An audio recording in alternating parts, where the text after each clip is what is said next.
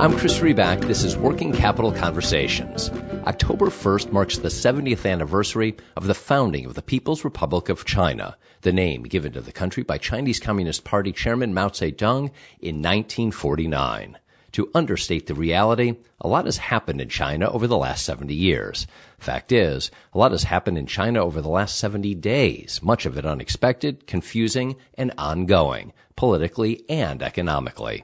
Politically, of course, pro-democracy protests in Hong Kong capture global attention and concern. But so too does China's economic situation. In particular, its continuing, sometimes escalating battle with the U.S. over tariffs, intellectual property, market access, currency valuation, and more, all fitting somewhat neatly under the great power competition with the United States. For business and public policy leaders, the question remains, how did we get here? And where do China and Chinese-U.S. relations go next? To consider these questions, I talked with Isaac Stone Fish, a senior fellow at the Asia Society's Center on U.S.-China Relations, as well as a visiting fellow at the German Marshall Fund, Washington Post Global Opinions contributing columnist, and more. Stone Fish has studied China from the inside, having spent 7 years living there. Today, he continues to analyze China's place in the world as a Truman National Security Project Fellow, a non-resident senior fellow at the University of Nottingham's China Policy Institute, and an alum of the World Economic Forum Global Shapers program. Before my conversation with Isaac, though, I have an ask from me to you. I hope you like these Working Capital Conversations, and if so, I'd appreciate if you'd take a moment, go to Apple Podcasts or wherever you listen, and if you're so moved, leave a 5-star review. The ratings really matter. They go a long way to helping other people find the podcast. Thank you for considering my request. That's it. Here's my conversation with Isaac Stone Fish. Isaac, thanks for joining me. I appreciate your time. Thanks for having me. So an incredible amount to talk about regarding China. And I'd love to start way in the future and wondering about what the history books will say about this extraordinary period of China in the world, and in particular, China-U.S. relations. So if I could ask you just briefly, kind of as an overview, maybe go back a little bit. How in the heck did we get here? And looking ahead, if you want to frame it that way, what's history going to say about this period? That's such an important question. I think we got to where we are today after several accommodations in the U.S.-China relationship that brought us to this really uncertain, really hazy period of the present. So in the 70s and 80s, U.S. strategy towards China was, how do we work with China to counter and balance against our enemies, the Soviet Union? Then 89, 90, 91, Soviet Union collapses, Beijing massacres unarmed protesters in Tiananmen Square, and there's this sense that China is not the ally that the U.S. once thought. So the policy shifts, and the idea is that, okay, we're going to trade with China because by doing that, we're going to bring democracy to China. And that was really U.S. policy up until around 9/11, when everything global got subsumed under the idea of how do we work with countries to fight terrorism. So 2001 to 2005, that was basically the U.S. relationship with China. And then there started to be this realization that the relationship was a lot more broad, and that besides fighting terrorism, China was not going to democratize, so we needed to fit them into a different framework. And the idea then, in this portentous speech by the Deputy Secretary of State at the time, Bob Zoellick, was how do we make China into a responsible stakeholder of the international system that the U.S. built? And that basically directed U.S. policy until roughly 2016, with the Obama administration trying to figure out, okay, if China's not going to play with us by our rules, then what?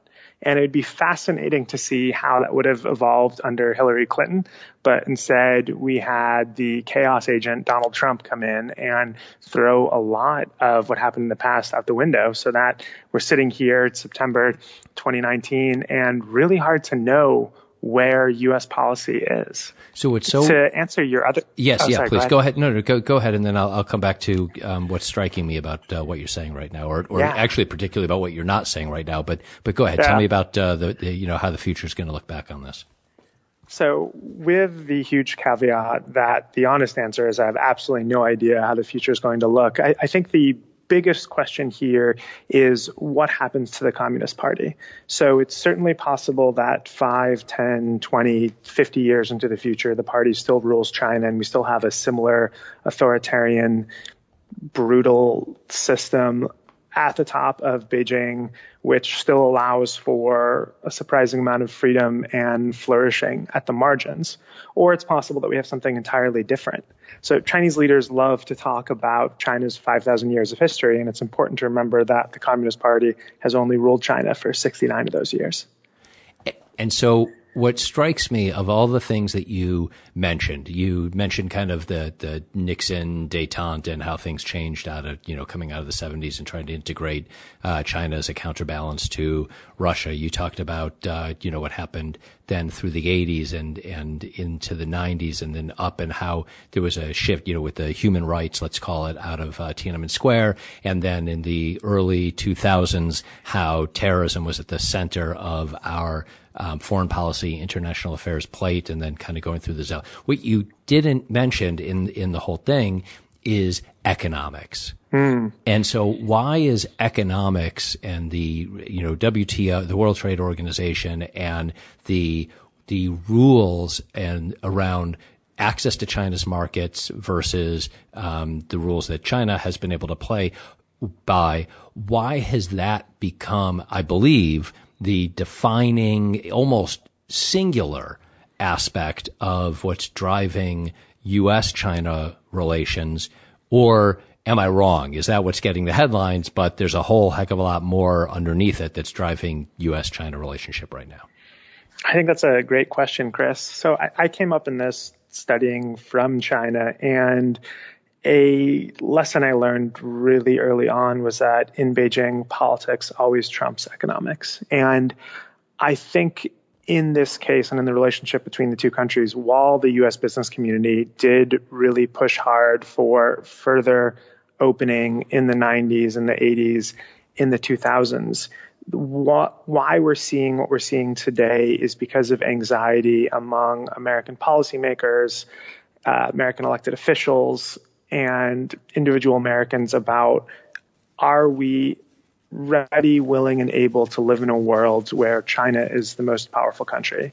And if not, are we ready, willing, and able to make the sacrifices and do what we need to do to deal with that?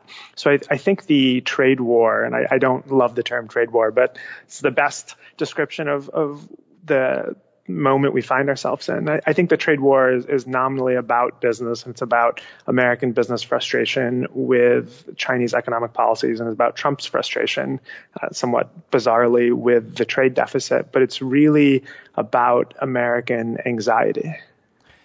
And American anxiety about China's place in the world, about China's place regionally, about U.S. influence. Do you see it more as a geopolitical struggle then, as opposed to a geoeconomic struggle? I see it more as a geopolitical struggle. Now, geopolitical and geoeconomic are really tightly tied together. I think one of the things that I would fault the Trump administration in doing as they're trying to sell this policy is that the problem is not with China or the Chinese people or China becoming a more powerful country than America. The problem is with the Communist Party and a Communist Party ruled China doing those things. And I think it's very important for everyone who talks about this to make it very clear that the problem is not with Chinese people and Chinese things and Chinese ideas. The problem is that the Communist Party, which is a deeply problematic regime, and that's, that's a long story there. But the problem is the party is ruling China today. And that's the problem that we need to solve. And in fact, you're just saying that about the deep problems, and I think I've got this right. Wasn't it just yesterday or the day before, and we're recording this kind of early-ish September, that it was just Mao Zedong's, the anniversary of his death, and there was something I read about the New York Times obit on that, and about the number of killings, about the how that takeover occurred. And so, yes, while there is 5,000 years of history or so, as you point out, it's only, what did you say, 69 of communist rule? Was that the number you gave me earlier? Exactly. We are 3 weeks away from the big party in Tiananmen Square, the 70th anniversary of the founding of the People's Republic of China, where Mao Zedong famously stood up and said to a huge crowd of cheering Chinese that the Chinese people have finally stood up. And that leads me to the Chinese Communist Party versus Xi himself. And to what extent then, given the thesis that you're putting forward and a lot of emphasis in your analysis, I would say, on the function of the party itself, to what extent do you see Chinese assertiveness today, if you would characterize it as assertiveness, because of Xi personally versus the nature of the Chinese Communist Party as the ruling party? Would China be acting the way it is today regardless of who is leading it? It's such an important question, and we really don't have any way to have a good counterfactual to that. In the 2010s or thereabouts, there was the possibility of a coup with two top Chinese leaders. We still know very few details about it, and it's hard to know that if they were running the country, if it would be more gentle both to its own people and to citizens abroad. It's an impossible question to answer. But Xi Jinping, China's chairman today, is very much a creation of the Communist Party. He's from the Red aristocracy. His father was a leading party official. He grew up in the compounds in Beijing. And while we might have seen a softer touch if his rival at the time, Premier Li Keqiang, was on top, it really feels that the way things could have been radically different were in the lead up to the June 1989 massacre, when the party leader Zhao Ziyang was basically taken and put under house arrest for sympathizing with the students. Yes. And he represented a more sympathetic, kind of a kinder, a gentler version of the Communist Party that has since been mostly suppressed. Fascinating. So you think that in the last, call it 69, almost 70 years, that the optionality around a turning point was June of 89, and subsequent to then, maybe it's Xi, maybe it's today, maybe it was somebody else who would have come up through. Although your description of Xi makes him sound almost like a walking manifestation of the Chinese Communist Party, if such a thing were possible. But really, the opportunity for the turning point, if you want to bring it down to just one frame of one picture, was the person in front of the tank, and whatever that was, I think June 4th, 1989. And the lovely thing about that is that the tanks did stop. Yeah. And that, it was sort of a pause in history, so to speak. I think two responses to that. It's easy for me to say, with the benefit of 30 years of hindsight, that 89 was the turning point. It could be that today is the turning point, and that there is a liberal who ends up taking power, who ends up not taking power, and that the seeds are being sown as we speak, and we just don't know about it. Or it could be that, 89 does linger on as the moment when the hopes of Chinese liberals were crushed. I would also say that Xi is certainly a more complex, rich figure than I make him out to be. And one of the problems with Chinese propaganda and the opacity of the Chinese party system is that we are allowed to see so little of Xi Jinping's actual personality and his fears and his foibles, the things that make him a human. And we just get to see this very sanitized image of a somewhat charismatic, somewhat wooden party apparatchik, as opposed to a living, breathing person who could be the embodiment of China's dreams.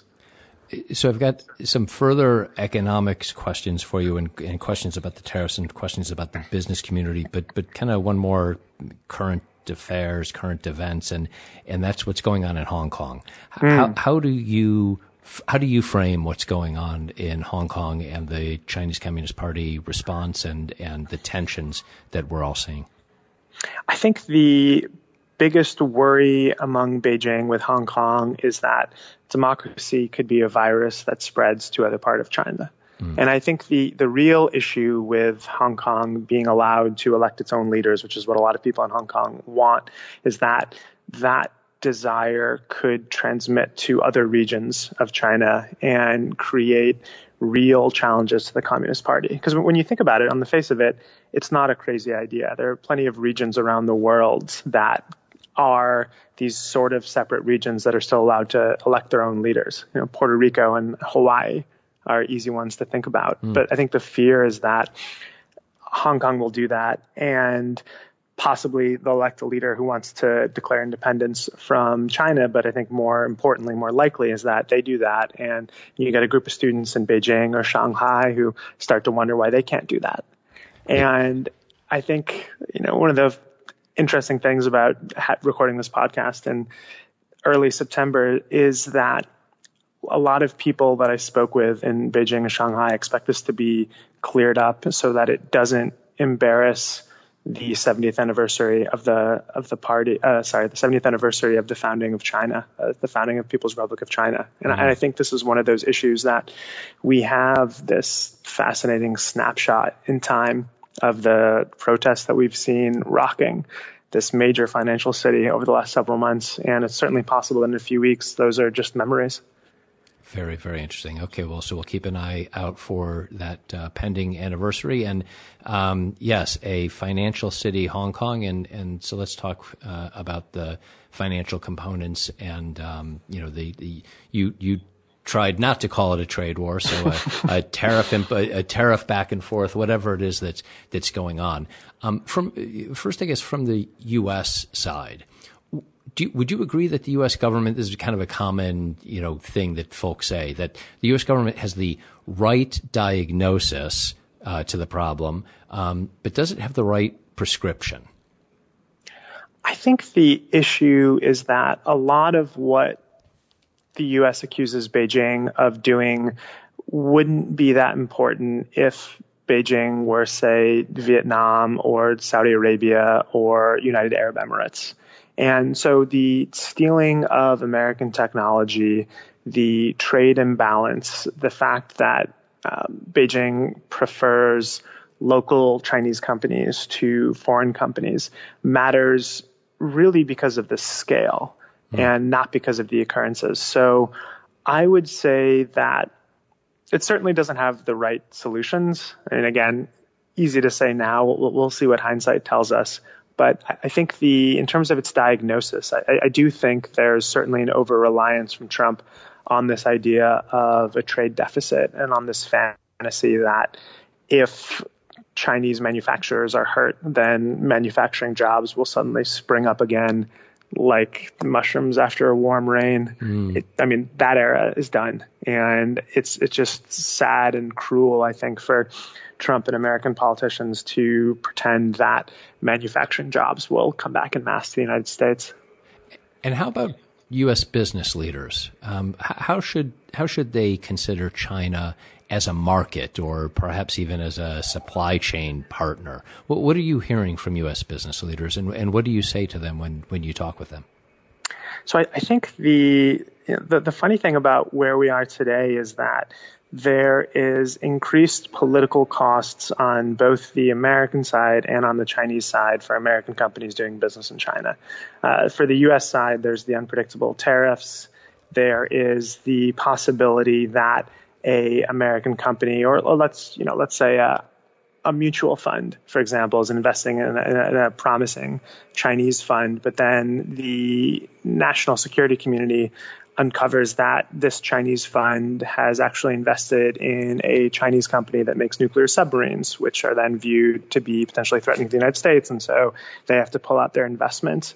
On the Chinese side, there are a lot of boycotts, not a lot, but significant number of boycotts of American or Western products when they're seen as offending the feelings of the Chinese people. There are surprise inspections of factories and stores when a company or the company's home government runs afoul of Chinese government laws or norms. And there is this sense that some of what they're doing is not welcome there. And as you can see, I'm kind of coming back to the politics here over the economics, because economically, China remains one of the best stories in the world, despite slowdown, despite the trade war, despite difficulty in getting a sense of what the real numbers are. I think especially for a company that's not just looking for, okay, we need to grow at X% a year, but long-term investment, Chinese fundamentals, et cetera. The issue is the way that the politics, both the international politics and the domestic politics, curdles those outlooks. Do you believe that foreign companies will ever play on an even playing field in China? I mean, you talk about the fundamentals and the positive components, and I guess relatedly, should people who do business with Chinese companies assume to some extent that they're doing business with the Chinese government? I think it really depends on the size of the Chinese company and the specifics. Certainly anything in any remotely sensitive field, you have to expect a lot of party oversight, or at least a lot of awareness of where the Communist Party sits on these issues. I think in terms of a level playing field, some of the companies that are most successful in China are food and beverage companies where politics is a lot less important. Companies like Starbucks, companies like Yum Brands. Yeah. And that's true on a smaller level too. A lot of the expat community in Beijing now, a lot of the most successful business owners are those who own restaurants or own shops that deliver pizzas or, high-end juice bars, things like that. Education is another safe area because Americans can better act as the gatekeepers to getting Chinese into schools like Harvard and Yale, which is, maybe also the longstanding dream of the Chinese nation to have their kids go to Harvard and Yale. Yes. I think in terms of a fair playing field, the more localized that American companies can come and the more Chinese executives they have, that tends to correlate with how well they do. But that can then also complicate how they play in other markets. So I think there is still a huge demand for savvy, bicultural, bilingual Chinese or American executives who can climb up the chain there. I don't, that this, as a sort of pundit, what's going to happen next piece of this is always the most fraught and difficult. I don't know where we'll be in a couple of months with American businesses in China, but I mean, we are looking at a little bit dicey times. Yeah, no doubt. And it's the ability to flawlessly predict the future without any error at any time. That's what we all depend on people like you for. You understand. Exactly. 100% ratings. 100% every single time. Thinking about the region then, in thinking about it both from a maybe foreign investment, foreign engagement versus China's role. On the one hand, obviously, the U.S. pulled out of the Trans-Pacific Partnership, the TPP, and at the same time, of course, that China continues to advance the Belt and Road Initiative. How do you view, first of all, the Belt and Road Initiative, on kind of, is that an economic versus security approach? Is that an economic versus security approach? And how do you view the China role in the region versus the ability for foreign governments to get in there? I think BRI is really a catch-all for China's global trade strategy. And I think the idea is to have China's return, one could say, to the center of the global trading system as something that sounds really mild and doesn't allow for a great fear of some sort of grand conquering strategy. I think at the same time, a really important aspect of BRI is what Beijing does with local governments and local journalists and local opinion leaders to try to tamp down criticism of Beijing and criticism of Chinese global strategy. I just remember being in Beijing, maybe a decade ago, and having going to a press conference with the Rwandan ambassador who said that if China colonizes Africa, it's Africa's fault. And you can just not imagine him saying something like that about what Europe or the US is doing or has done. And I think that Beijing does a really good job of enforcing norms about how people are allowed to talk about certain issues that Beijing deems as sensitive. And it really does make it harder for local governments and local communities to say, hey, we don't like this BRI plan or that BRI plan, and we want to talk about it in different terms. And Isaac, to close out the conversation, you've effectively taken away my go-to close question, which is what's next. And you've made clear that, it's very hard to tell even what's going to happen, in the next few weeks in time for the 70th anniversary. So instead, I'm wondering about, let's say we got a trade deal tomorrow. U.S., China, Trump, Xi, somehow they figure out the whole tariff thing, and they're like, sorry about that, bygones. Let's do the trade deal. Would we go back to the status quo ante, or has the China-U.S. relationship forever changed? I don't know if there ever was a status quo on U.S.-China relationship, and one of the fun things about this book that I'm researching now is to look at how people talked about the relationship in a lot of different periods between now and the 30s, and it's just constantly evolving.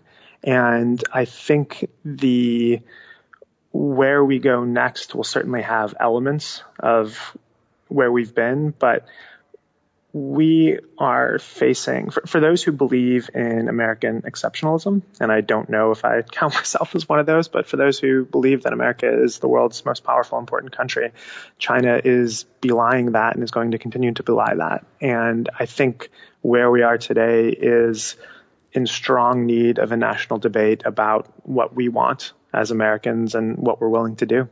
Do you see that debate occurring? Because, as you say that, and your use of the word debate, obviously it makes me think of, we're kind of in the beginning of the middle of U.S. elections and presidential elections. It almost doesn't feel like there's a real debate, I've got to say. There's kind of a general acceptance that, somehow China has done really badly, got certain breaks and rules on the WTO. They've acted really badly, and, now we've got a tariff war, and tariffs are bad. But I'm not necessarily seeing in the popular culture a lot of discussion, but would you say that there's an active debate? I don't think there is. I feel like the problem is that the Trump administration has so many racist policies, and we have so little faith in their ability to deal with questions of Chinese influence without resorting to racist tropes or discriminatory behavior against Chinese American scientists or academics or students, that those issues are submerging the more important issues, which is how do we deal with Beijing and the Communist Party. So I think in order to respectfully, responsibly have this debate, it would be lovely, though unlikely, but it would be lovely if the national security apparatuses and the Trump administration just treated Chinese Americans better. And the issue is not about them. I mean, the issue is what they want for this country, but it's not about any questions of divided loyalty or spies. It's way beyond that. And I think we're, as a community, the community that I'm in, who's trying to have this debate, is way too much getting bogged down in those issues as opposed to the bigger issues of what to do about Beijing and the party. Isaac, thank you. Thank you for your time and the analysis. Thank you, Chris.